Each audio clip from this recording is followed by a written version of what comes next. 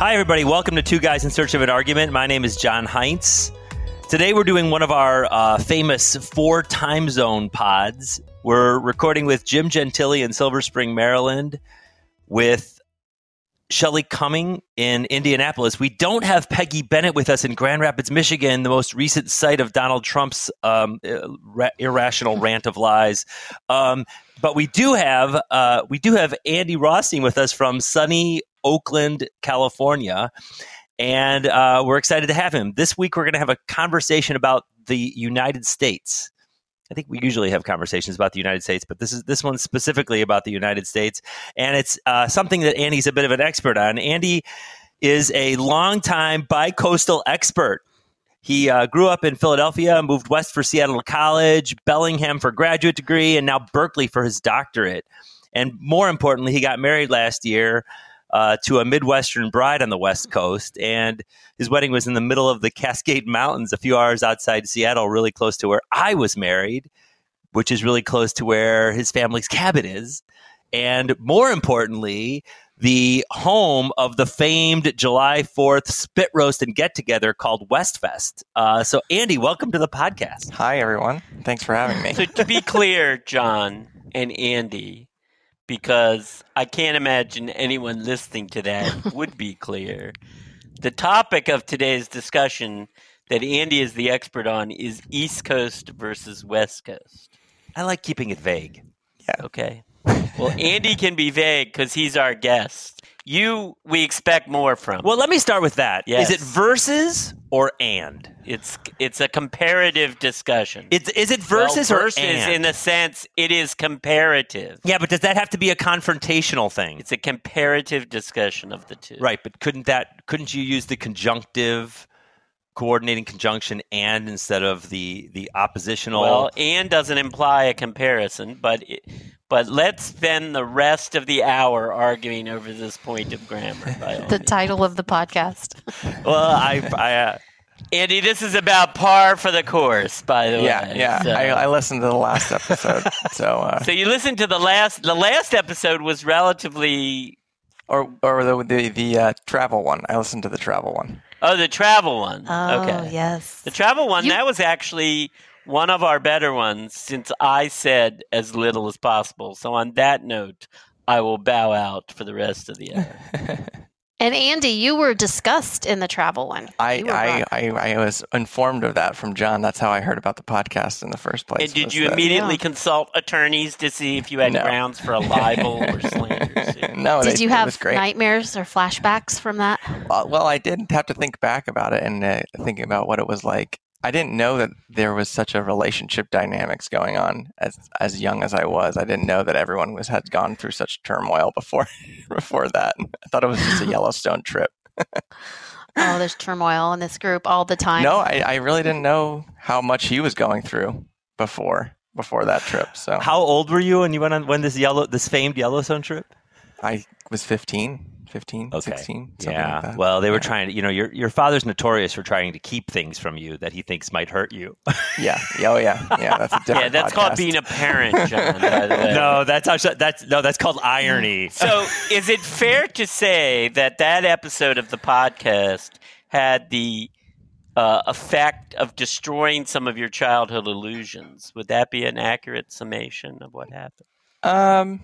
No, I wouldn't say that. I would say it was a real. I had the conversation with my father later. After that, I knew the extent of it, but I didn't really recognize that the timelines didn't match up for me. So it wasn't like I had veiled ideas of what It's also happened. Possible that John has completely gotten wrong the timeline, and that wasn't going on in your father's life at the time, but. I think Peggy told that story, but it's very well she could have gotten it from me because that is how Peggy could have made a mistake too. Well, frame this debate a little bit. Go ahead, Shelley. I was going to say Peggy is very good with specific details of things that have happened in our past. She is. Details of what's going to happen in the future that's frequently She's fuzzier a on. stumbling block. Yeah. It's actually a kind of an interesting point of the future, which is my proposal for if we're considering a name change for the podcast, shifting towards something that's more nostalgia based primarily because of Peggy's interest in it. Yeah, I think that would be that would definitely appeal to her. You know what? We should not have this discussion now because Andy probably has very Well, little all right. So let's interest frame in the it. discussion about East Coast and West Coast. So let's frame the discussion a Or little bit. versus West Coast. Or versus, if you depending on prefer how to speak the English language. depending on how one wants to, whether one wants to talk, in kind of a positive, accumulative way about the experiences, or whether one wants to create But the point is competition. to talk about how they're different, John. Right. So let's talk about that. Yes. So, Andy, what would you, when you think about East Coast and West Coast, give me your take. I imagine you have you probably have some distinctions you can make politically, environmentally, topographically, geographically. Why don't you just let him give you your take rather than leading the witness, counselor? Sit in a room. Well, for me, I think that I kind of wrote down three main differences for me, which was I think there's food is a big thing for me, people, and then the extent of travel are the big main differences for me. For food, we can get into this, but I do think that the East Coast has a lot of really, really, really good food, and the West Coast has select really good food. Interesting. So you're saying that if you're really a foodie, you're saying the East Coast is probably better than the West Coast. Yes. Okay. Yeah. And then for people, there's I would call it like the spectrum of aggressiveness, which is that the people on the East Coast tend What to do you be call it? more spectrum of aggressiveness. Okay. So people on the Mhm. East Coast are more forward in their aggression and the way that they interact with people. And the people on the West Coast are very passive in the way that they interact with people, how they deal with conflicts. So is that a nice way of saying that the people on the West Coast are nicer than the people on the East No, Coast? I don't think that they're nicer. That's where everyone I think gets hung up, is that everyone thinks some of the people on the West Coast are very laid back and very nice and approachable, and I don't think that's the case at all. You just think they're passive aggressive, is what you're saying. Passive aggressive, yes. Interesting. And then obviously the extent of travel comes into play with how you can move around on the East Coast versus how you can move around on the West Coast for mainly the city centers. So And what does Do that you takes mean a lot that of it's effort. easier to move from big city to big city on the East Coast because they're closer and Yes. there are more of them, or what? There's more of them. They're closer. The logistics make more sense. And so there's an isolation by distance. The cities on the West Coast are isolated far more than So- on the East Coast. By my biased East Coast ears, that sounds like 3 advantages to the East Coast. That's what I heard too. And Shelley is hardly an East Coaster. She's a committed Midwesterner. middle American. Those are we're advantages. flyover people. Yeah. Yeah, I think that there's advantages on the East Coast for those reasons, for sure. Are there any advantages to the West Coast? It's the big bad West. There's the topography, natural resources. There's all these things you can see. It's you can go through vast parts of the landscape of the United States that change drastically, which is stunning in a lot of ways. And I don't think you have that on the East Coast per se. So you're living where now, Andy? I live in Oakland. So I live in Oakland, California. do you anticipate staying there for the long term? No, I do not. I do not plan on staying in the Bay Area, mainly because of the high cost of living. But Do you anticipate staying on the West Coast for the long term? yeah, I would say so. I think that that's in the immediate plans to try to stay on the West Coast in some capacity, whether that's back in Washington State or moving away from the coasts and still be in the West. How far away from the coast? I would go Colorado, but that's a different. Okay. Not you know, Salt Lake. It's not really the coast, not Colorado. really It the is coast, the no. West. It's just not the coast, right? It's not the coast. Yeah. You don't think you'd ever move back east? Selectively. Like if I had to move back east, I would move to New England or something like that, where I did my undergraduate at University of Vermont, and so New England is a soft spot for me because I think it's more up my speed in terms of the East Coast. Well, let's make some distinctions between California and the rest of the West Coast, because I think the West Coast isn't really Washington and California. They're so distinct. And I feel like you'd make a bright line between those two, right? The Bay Area is very much like Seattle in a lot of ways. How so? I would say my interactions with the people, in terms of how people interact, how people make their social networks, which is very similar in the sense that I would say they silo their networks. So people will have one friend group, and then they'll have another friend group, and they don't mix their friend groups. Building your social network is different, or is very similar in Seattle as it has been here in the Bay Area. Do you think that's due to the way people like get around, like the stereotype of Los Angeles or California being a place you have to drive everywhere to get anywhere? Does that somehow increase? Is that part of the siloing, like the physical way people live, or is it something more psychological? I think it's more psychological, to be honest. Yeah. Because you weren't talking about Los Angeles specifically when you made that comment. No. I didn't hear it, Los Angeles. Los Angeles. Have you spent much time in Los Angeles? So my cousin lives in Los Angeles, and so I've now living in California, made a handful of trips there. But it's an extensive trip to get there by car. It's a 6-hour drive, so it's not. It's a haul. It's a lot easier to fly, and then if you're going to fly, maybe don't go to Los Angeles. Andy, when I was in college, which was literally 100 years ago. I remember having many discussions from folks who were from the West Coast about what they perceived to be the big difference between Northern California and Southern California. Do you have a sense of that, or do you think there is a big difference between the two? Oh, yeah, I definitely do. I definitely think that when you get into Southern California, you're in Southern California. It's just the way that people... the vibe of the city. It's always sunny. It's not always sunny here. The weather is an obvious weather difference, is obviously difference, but it does affect the way that people act. I think, in the sense that in what way? That if there's more like the laid back vibe of California, I feel like I get in like it's a fairy tale land of Southern California where everyone is just doing what they have, freedom all over the place. It's not the same as Northern California to me. So in other words, you view LA authoritarian as state, being the Bay Area. Like you have the East Coast, which is one way, the way you've described. You have the West Coast, but then like LA is almost like a different third option from the other two. I agree with that for sure. See, I have to tell you, in my dream, I would move to Southern California and be there for the rest of my life. But, that's probably not going to happen. But in my head, that would be great. I do love cities. And LA is not really a conventional city, but the weather, especially as I get older, the weather becomes more of a factor. The warm weather becomes more of a factor for me.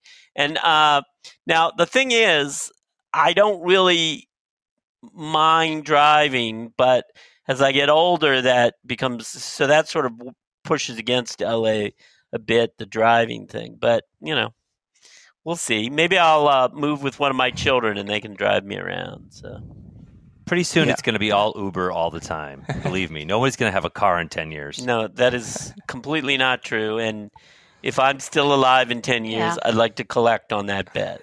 Did you see the Kara Swisher article in the New York Times about this a couple weeks ago? It was great. She basically lays it out, and it's like the data is overwhelming. It's going to happen. There may not be any passenger cars within, say, Manhattan or within certain downtown blocks in places like Chicago and Boston, but there will be passenger cars in the United States. And there will be passenger cars in Southern California. So, Andy, if people who have never lived in the Bay Area, or maybe people who have never lived on the West Coast, if they go through their whole lives having never lived there, what would they be missing?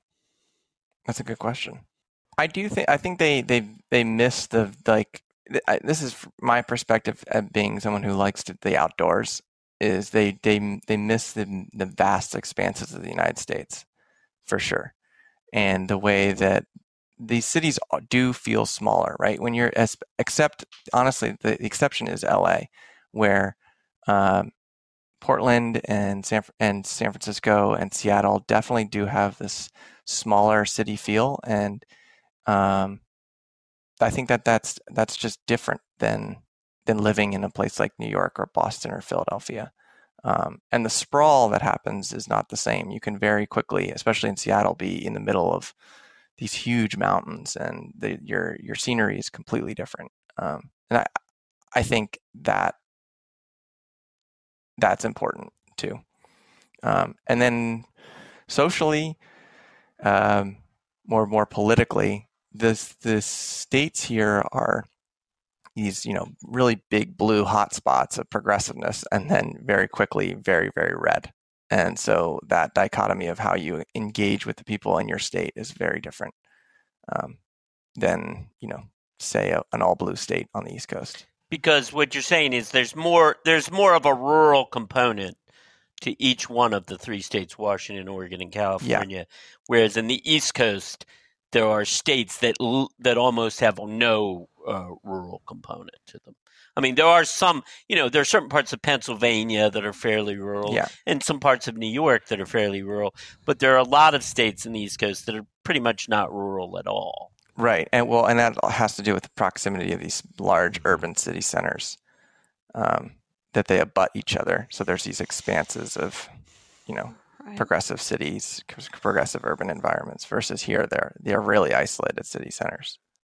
How about food-wise? What would people miss? What would people miss? Yeah, if they never lived on the West Coast, you were saying one of your top three's distinctions was food. So I'm curious, if people didn't live on the West Coast, what would they be missing food-wise? No, it's the other way around. The East Coast has better food, John. Well, that's what I'm saying. Or maybe then I should say, what bad would they experience if they moved to the West Coast? I'm just saying, in terms of food, what would distinguish it? I mean, it's because I grew up Italian, so it's always been Italian food. Every time I come to a city, it's been like not the Italian food that I remember going to all the different cities on the East Coast. So pizza and bagels is just like. So have you been to Olivetto's? Is Olivetto's still in Oakland? I haven't heard of it, no, but I'm sure it's here. But also the accessibility to like a good slice of pizza or a bagel. It's like here, it's like almost artisan. It's like you have to spend an arm and a leg to get something that's even close to something you would get on the East Coast. Well, let's flip it around. How about East Coast? People who have lived on the West Coast, or people who have lived in the Midwest, maybe, or the mountain region of the U.S. and have never lived on the East Coast. If they go to their grave having never lived on the East Coast, what will they have missed? Anxiety. Jim, you don't get to answer this. Is this question for me? Yes. Yeah, exactly. Oh, okay. Sorry. They will miss the speed at which things happen for me in these cities. The speed at which things happen in New York and Philadelphia and Boston and DC is just it's at a different clip for sure. And the culture is overwhelming in those places too, in terms of the types of people you meet, and when you feel like when I'm on the East Coast, I feel like I'm at the epicenter of culture in the United States. So, but that's also maybe because I grew up there. So there's a little bit of a childhood versus adulthood spectrum to that answer. Are you implying also that in the West Coast, people are more like each other and less diversity compared to what you would say in New York and Philly and Chicago? I definitely. I mean, although as you move north to south, things get increasingly more diverse. I mean, the Bay Area is becoming more diverse, but it's also right now it has been diverse and is becoming more and more homogenized. I don't know if that's the case for LA. Well, homogenized certainly economically because of the costs involved. Well, also, in terms of different races that are here. I mean, there was a study that came out in Axios last week that basically said that half of the African American population in San Francisco has been lost. So there is homogenization in terms of that. Yeah, sure. It's just become hyper wealthy in San Francisco for sure. Yeah. Yeah. And I forget what year it was, but it was X number of years ago where they got rid of, I remember reading articles about how they got rid of rent control in San Francisco and how everybody was like, oh, this is the end of the San Francisco we know that's diverse economically. But I have to think that even if they hadn't done that, the forces of money coming out of that area are so overwhelming that it was doomed anyway to kind of become less diverse economically. Yeah. And this is maybe a question for you guys, but the thing that I've also seen as I've lived in Seattle and the Bay Area, I'm talking to people in Portland, is that the people that have lived in those cities for, 30 years when it was this, diversity, there wasn't a huge boom or influx of people moving to those places, is that they all talk about a loss of the identity of these cities and these city centers. And I don't know if that's the case on the East Coast as much. Yeah, they say the same thing in New York, for sure. Okay. I didn't know. I don't know about every other city, but absolutely everybody talks about that. I mean, in my opinion, some of this is just false nostalgia, and it's just the inbred human resistance to change. Nobody wants the thing they're used to be different, and it's always being different. I mean, the thing about cities is that they're always going through some sort of change, sometimes for the better and sometimes for the worse, but they're always going through some sort of change. And, the East Coast cities were dying a few years ago, relatively speaking, and now they're having this boom. And one of the effects of the boom is that, you have all the, things become more expensive, and that has effects. So it's not a unmixed bag. But on the same token, do people want to go back to when, people didn't want to live in the cities because it was full of poverty and crime and everything? I mean, it's a question of how you manage the change. And it's very difficult to do. There's no simple solutions to those problems. And it may not even be solvable at all. But yes, for sure, people say the same thing about New York. Okay. Probably less so about other cities on the East Coast, but definitely so about New York. You hear that all the time. In fact, some of this anti-Amazon stuff that resulted in Amazon deciding not to go to New York is just fully rooted in this delusional sort of view that there was some sort of perfect past of New York or something. And there is not. There's not a perfect past for any place or any person, for that matter. I have this perception, and I wondered if you could maybe clear it up. I have this perception that there are more transplants to the West Coast, people that aren't native, that have, from the Midwest or wherever, that decide they want the West Coast life, compared to East Coast people in the East Coast. There's some transplants, but I feel like that more people in the East Coast grew up there, live there, stay there, and then more people migrate to the West Coast. Is that true, or is that just my silly brain? Guess that was kind of what I was getting at a little bit, is that I feel like there is a lot of transplants, and a lot of people talk about transplants here. And they talked about transplants in Seattle, they talked about it here, they talked about it in Portland from the friends that I have that live there. So I definitely feel that way. But again, I don't know if this is the timing of my life is right, where I moved there when everyone in my generation would become a transplant as opposed to staying. Okay. So, and that would make sense to the feeling of the loss of identity for those cities. Yeah.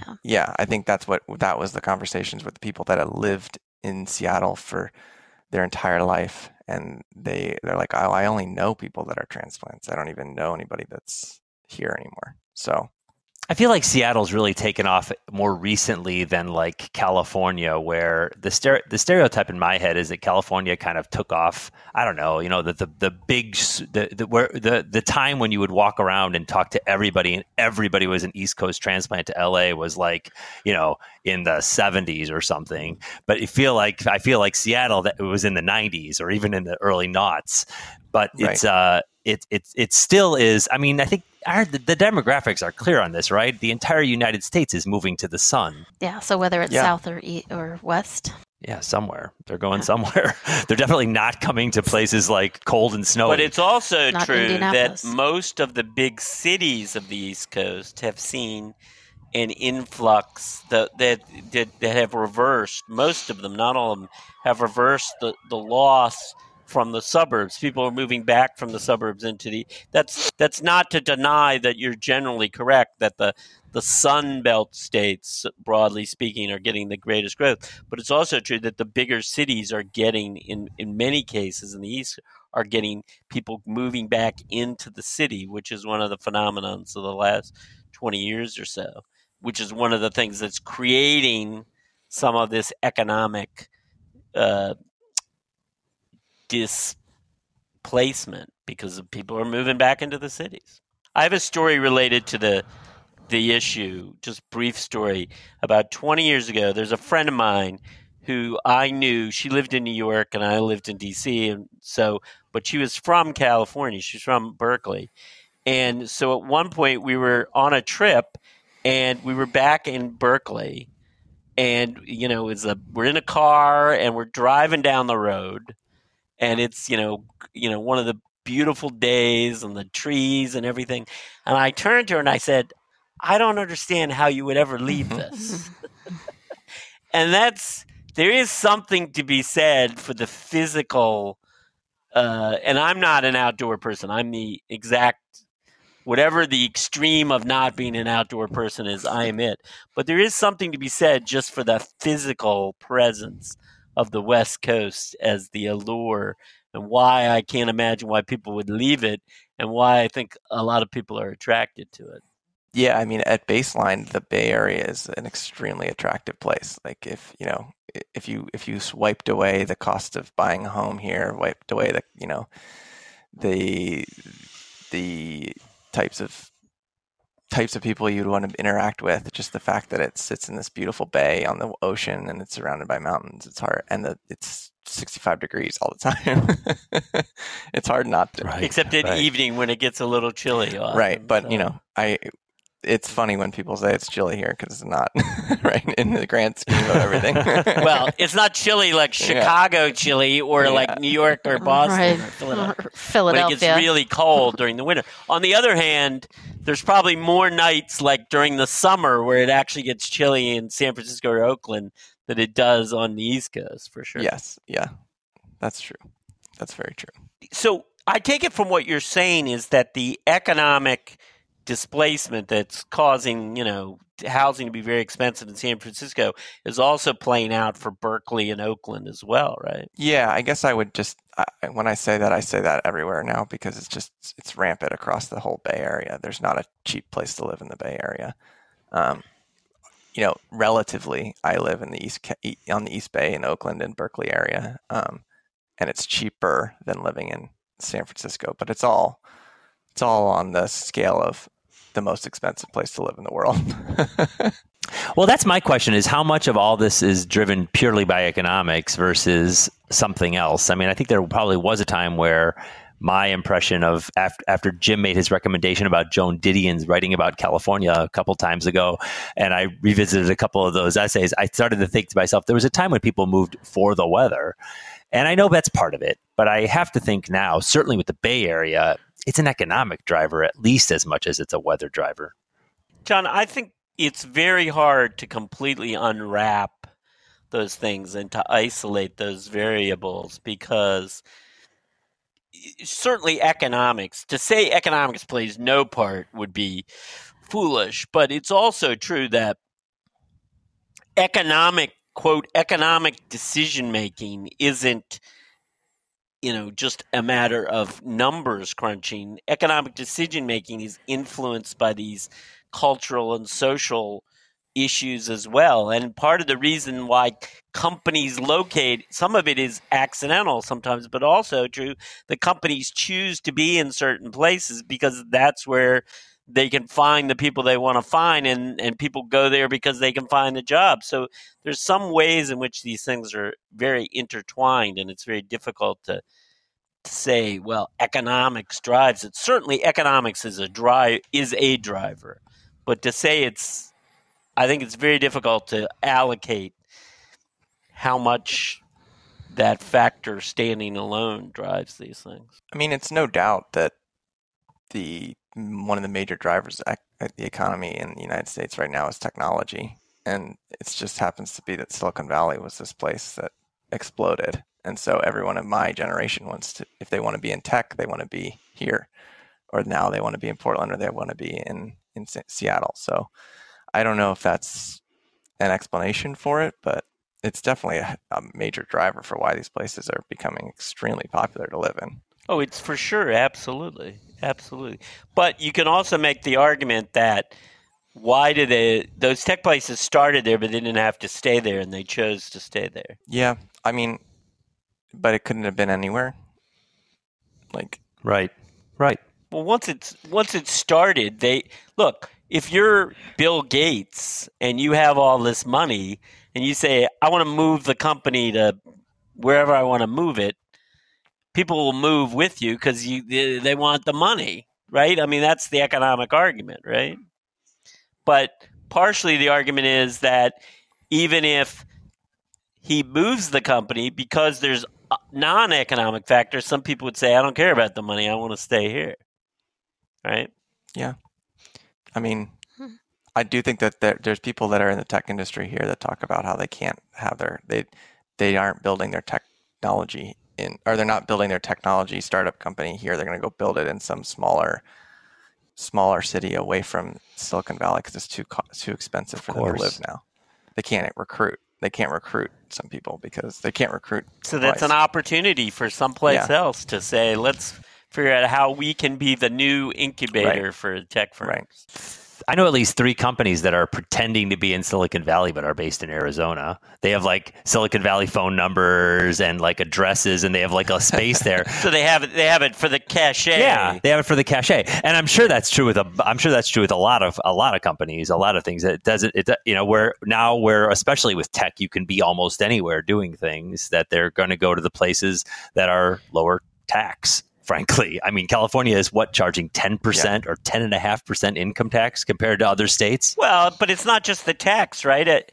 It's probably cheaper, relatively speaking, to find a house in Phoenix, say, than it is in the Bay Area, or even probably in Seattle. Yeah, I heard on Death, Sex, and Money there was a guy who was a engineer for it was like eBay or something, like a big company in the Bay Area, and he lived in Denver and flew in to work in the Bay Area. I mean, it was like, and he drove, and I think he was driving Lyft or Uber or something to make extra money in the Bay Area. It was a super wild, like, where you live story, but I'm sure it's true. And I'm sure that Amazon, when it first moved to Seattle, moved there because it was cheaper than wherever else it could be. And quite frankly, now that Amazon can be anywhere they want, they're like, screw it, let's go to New York. And, New York should turn them away. But now they can go anywhere. But when Bezos started, I don't think there's any question he was going to Washington to kind of avoid the taxes of other places. Yeah, I don't know if I don't know that Washington is a particularly low tax state, by the way, but it's got to be lower than California. Yeah. It's just got to be. There's absolutely no question about that. Yeah. Well, for years, California had the low property taxes because of the referendum, and then that was fine. A friend of mine told me they had to pay 10.5% income tax. I don't know if that sounds right to you, Andy, or if you, I don't know, but I mean, I've heard 10.5%. Yeah. I think there's an enormous amount of tax on your income here, for sure. Yeah. Maryland's pretty high by that standard too, by the way. But I think Maryland has high property taxes, right? No, Maryland has high income. Maryland has high income taxes. As much as I'm not a big fan of Peter Thiel and his, and how I feel like he occasionally sells out gay people. I mean, he's made some pretty aggressive arguments about how California is not truly welcoming to entrepreneurs because you just can't afford to be there. It's so expensive. And I hear that from a lot of people. I don't think it's totally unreasonable to assume but, it's John, you argue contradictorily because on the one hand, you're concerned about all these things that crowd people out. On the other hand, then you're arguing against taxes because taxes are how you pay for the services that allow. Yeah, I'm not anti-taxes. I'm pro-taxes. I mean, I'm functionally, I'm a recovering Catholic socialist. So I'm fine with. I mean, no idea what that I'm fine with government taxing. I'm pointing out a reality I would say, John, that I have no idea what that meant, recovering Catholic socialist. But even though I don't understand any of it, I would dispute whether you're actually recovering from anything or have That's ever true. recovered I'm from anything. deep in the flush of what I am. It's kind of great. I am me full time. Andy, let me ask you another question. So talk about. So you talked Sure. about the. I want to talk a little bit more about about your three areas. Let's talk about the people. What do you and maybe about civic culture a little bit. How do you feel civic culture differs on the West Coast and on the East Coast? Can you expand on what you mean by that? Well, I mean, part of it, I suppose, is straight up how people organize themselves in communities differently. And I suppose part of it's politics. Kamala Harris coming out of California, who's coming out of Biden's coming out. I don't know, part of it's politics, but I think for me, it's more about like in how you live your life. And maybe you could just talk about it in terms of yourself. Like how do you see people organizing themselves and their communities differently?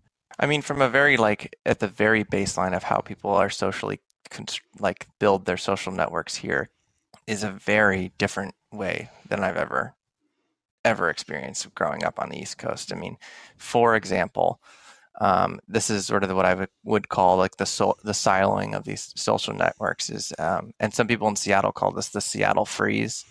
Interesting. But people, so if I am friends with John and John is friends with Shelley, on the East Coast, John would obviously say, "Oh, Shelley and Andy would get along. Let's, grab a beer at the bar." Mm-hmm. And that would be a connection made. Mm-hmm. And on the West Coast, if Shelley was in the biking club and I was in, the birding club, and John was a part of those two networks, those would just be separated. Those would be my birding people. Those would be my biking people. Mm-hmm. And it would be very rare for those people to mix, regardless of how well they think they would get along. And it's very hard to break that down when you get into social interactions with people or building your social networks out here. So I found it's called a Seattle freeze because a lot of people will just freeze up to having those interactions. And so sometimes it takes people like me from the East Coast, transplants, to just say, this isn't how I make my friends. So that's been my experience at that level. So if you had a party or something, mm-hmm. and you wanted to invite people, you would need to make a decision to invite just the biker people, or could you invite both and then they mingle, or it's completely foreign to me, this way that people do things. Because if I had a party, I would invite Andy's a hub, and it would just be anybody. But you're saying there are people that would basically say, "I'm just going to invite the birding people." Yes. Would the birding people not come if they knew biking people were there? Like people they don't think they'd have anything in common? I haven't experienced that. I've found that people are just will be pleasantly surprised when all of a sudden they meet other people, which seems wild. But so in other words, it's almost like it's preemptive. People don't even want to take the chance that they might get along. They want to just or it's subconscious the way that the things are happening. That's the way that they've just always built social networks, and I build that. People on the East Coast build them differently, I think, or most of the country actually builds it differently.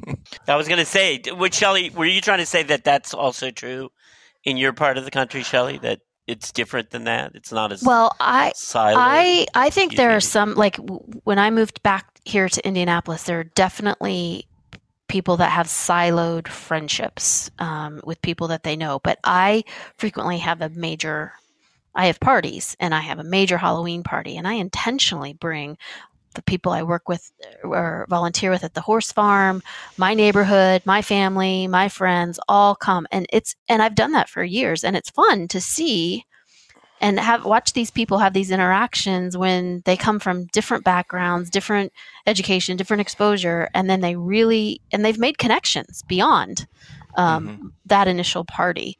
But I've never had somebody say, and maybe they've thought it, but they never shared it, I'm not coming because you're having horse people there and I have nothing to say to horse people, Mm-hmm. But I just wondered if they're so siloed that they just don't even expose themselves to that. Like they're kind of Yeah, closed. I think it's been that, and I've been on the other side where it's like I won't get invited to an event because I'm not part of that group, if that Yeah. makes sense. Which is Because you're not one of the bird yeah, and people or it's the very interesting to something me. people. So, but I don't know if that answered your question. Well, how about a couple other components of civic culture like volunteering or donating money to public causes Yeah. or even church? Well, I don't see that. I'm not a part of that community here, so like, in terms of church, or And anything people like people that, talk but, more about it there than they do in the East Coast, or is that's I mean those like I'm thinking about other places where people might, other than work, bump into each other in a social forum or be connected with their communities. Yeah, I mean, people are definitely connected, are involved in the communities here than I expected. But I'm also, again, this is a little bit of timing of my life where I don't know if I would have been like that in New York or Boston or something like that, in terms of how much I would volunteer or give or be a part of that. But it's definitely huge. It's definitely a huge component to living in the Bay Area. Like everyone is involved or knows what's going on the issues on the ground. And I think that's definitely a component to the identity of who people are here. So, Andy, this was great. I don't know if John told you, but now is the time on our podcast where we do recommendations. Yeah, so we end every podcast with everybody makes a recommendation, and it can be anything.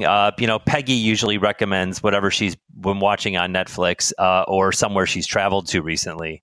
Which is usually the same thing every podcast. But lately, she's been recommending, like, one of the things you can recommend is a place if you want to recommend a place to visit or a place to travel to or something like that. That's a possibility.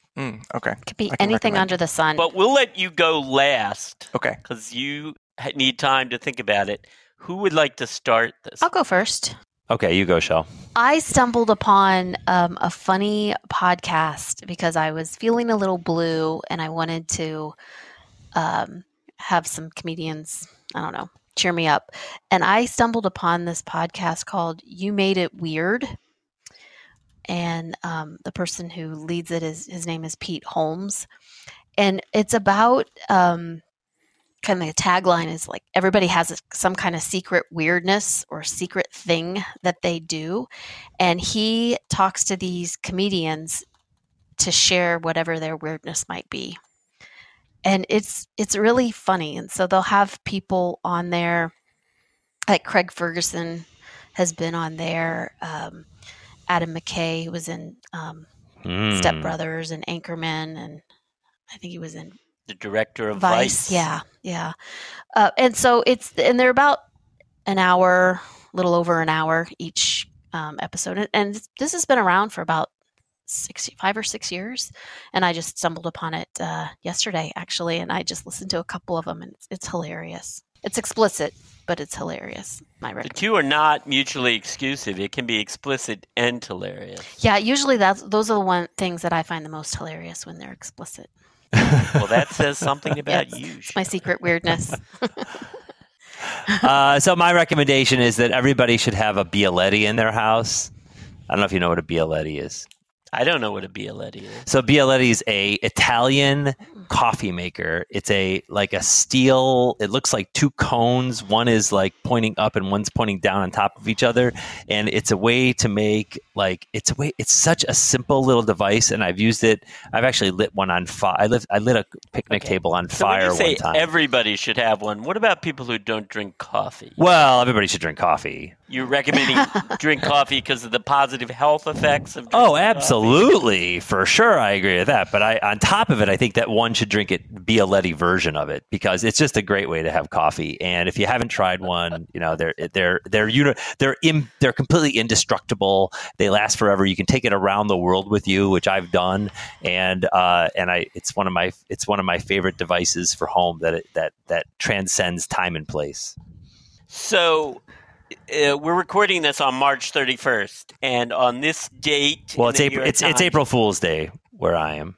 Yes, well, in the United States, it's March 31st, and on this date in the New York Times, Jay Hoberman, who's the former film critic of the Village Voice, who now writes pieces for the Times, has written an article in appreciation of an old movie that came out in 1954, starring Humphrey Bogart, called Beat the Devil.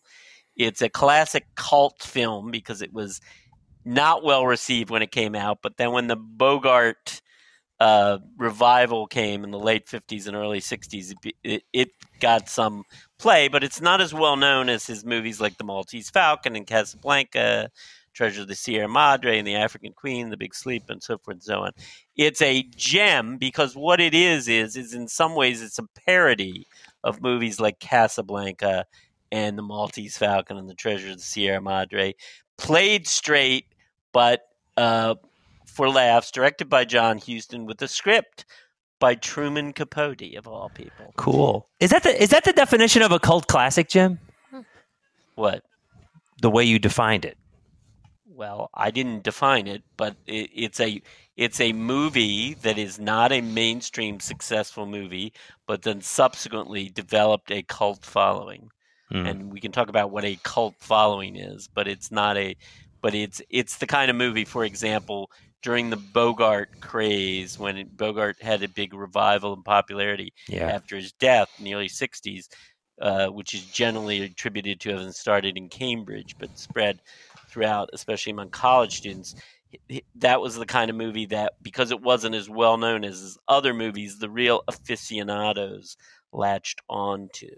It's a great movie. Cool. It's a terrific movie. Great. It's available on one of the streaming services. I'm not sure which one. It has some fine supporting performances, and it's very, very fun. Sounds great. So that's my recommendation. Love it. Andy, what do you got for us? Andy, you're up, buddy. Okay. All right. So this is timely. So I would recommend, this is a place, I would recommend everyone, when there is a Superbloom, to come to California. Yes. Because right now we are in the midst of a massive Superbloom of wildflowers in the deserts and grasslands of the California. And what a Superbloom is these, when we've gotten a large rain event throughout the winter, these places that are usually don't get a lot of rain have these massive blooms of wildflowers of different kinds that are native to California.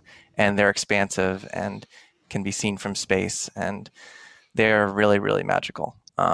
And so if you know that there's a lot of rain coming, maybe plan a spring break trip out to California if you can. And I will say that we went last weekend and camped in Carrizo Plain National Monument, which is Bureau of Land Management land, which means you can camp pretty much anywhere. And we were in these magical, huge acres of wildflowers, one of which can be seen from space. So that would be my recommendation. Is it going to be a drought year in California? No, we're going to have a lot of. Be ready to see landslides coming in California. Rather the landslides than the fires, I think. Yeah, I mean, we were, I think, at 100% snowpack in the Sierras within like 2 weeks of the winter, which means we're at over that. So, all right, Shelley, take us home. Well, that's all the time we have for this fortnight's podcast. So to close out, first and foremost, we'd like to thank you, our listeners. But most importantly, we also would like to thank our very, very special guest, Andy Rothstein, for joining us. We also have big thank yous for Mary Heinz for the production and Ted Enley for the music. If you like the podcast and have a few seconds to rate us in iTunes, that helps us enormously. You could also write a review. That helps even more. We also really love any kinds of comments and questions and live emails. You can tweet at us at Two Guys in Search. Send us messages in Twitter, Instagram, Facebook, LinkedIn, Tumblr, or Gmail at twoguysinsearch@gmail.com, all smushed together. You can tell Siri, Alexa, Google Assistant to play our podcast, and you can talk to your favorite smart device and ask it to subscribe. You can subscribe to us. Which is creepy and cool. Yeah, right. I think I said this, but we love the voice memos, or I said it in a different way. So record your voice any way you like. Send it to us. We love corrections, the complaints, ideas, comments.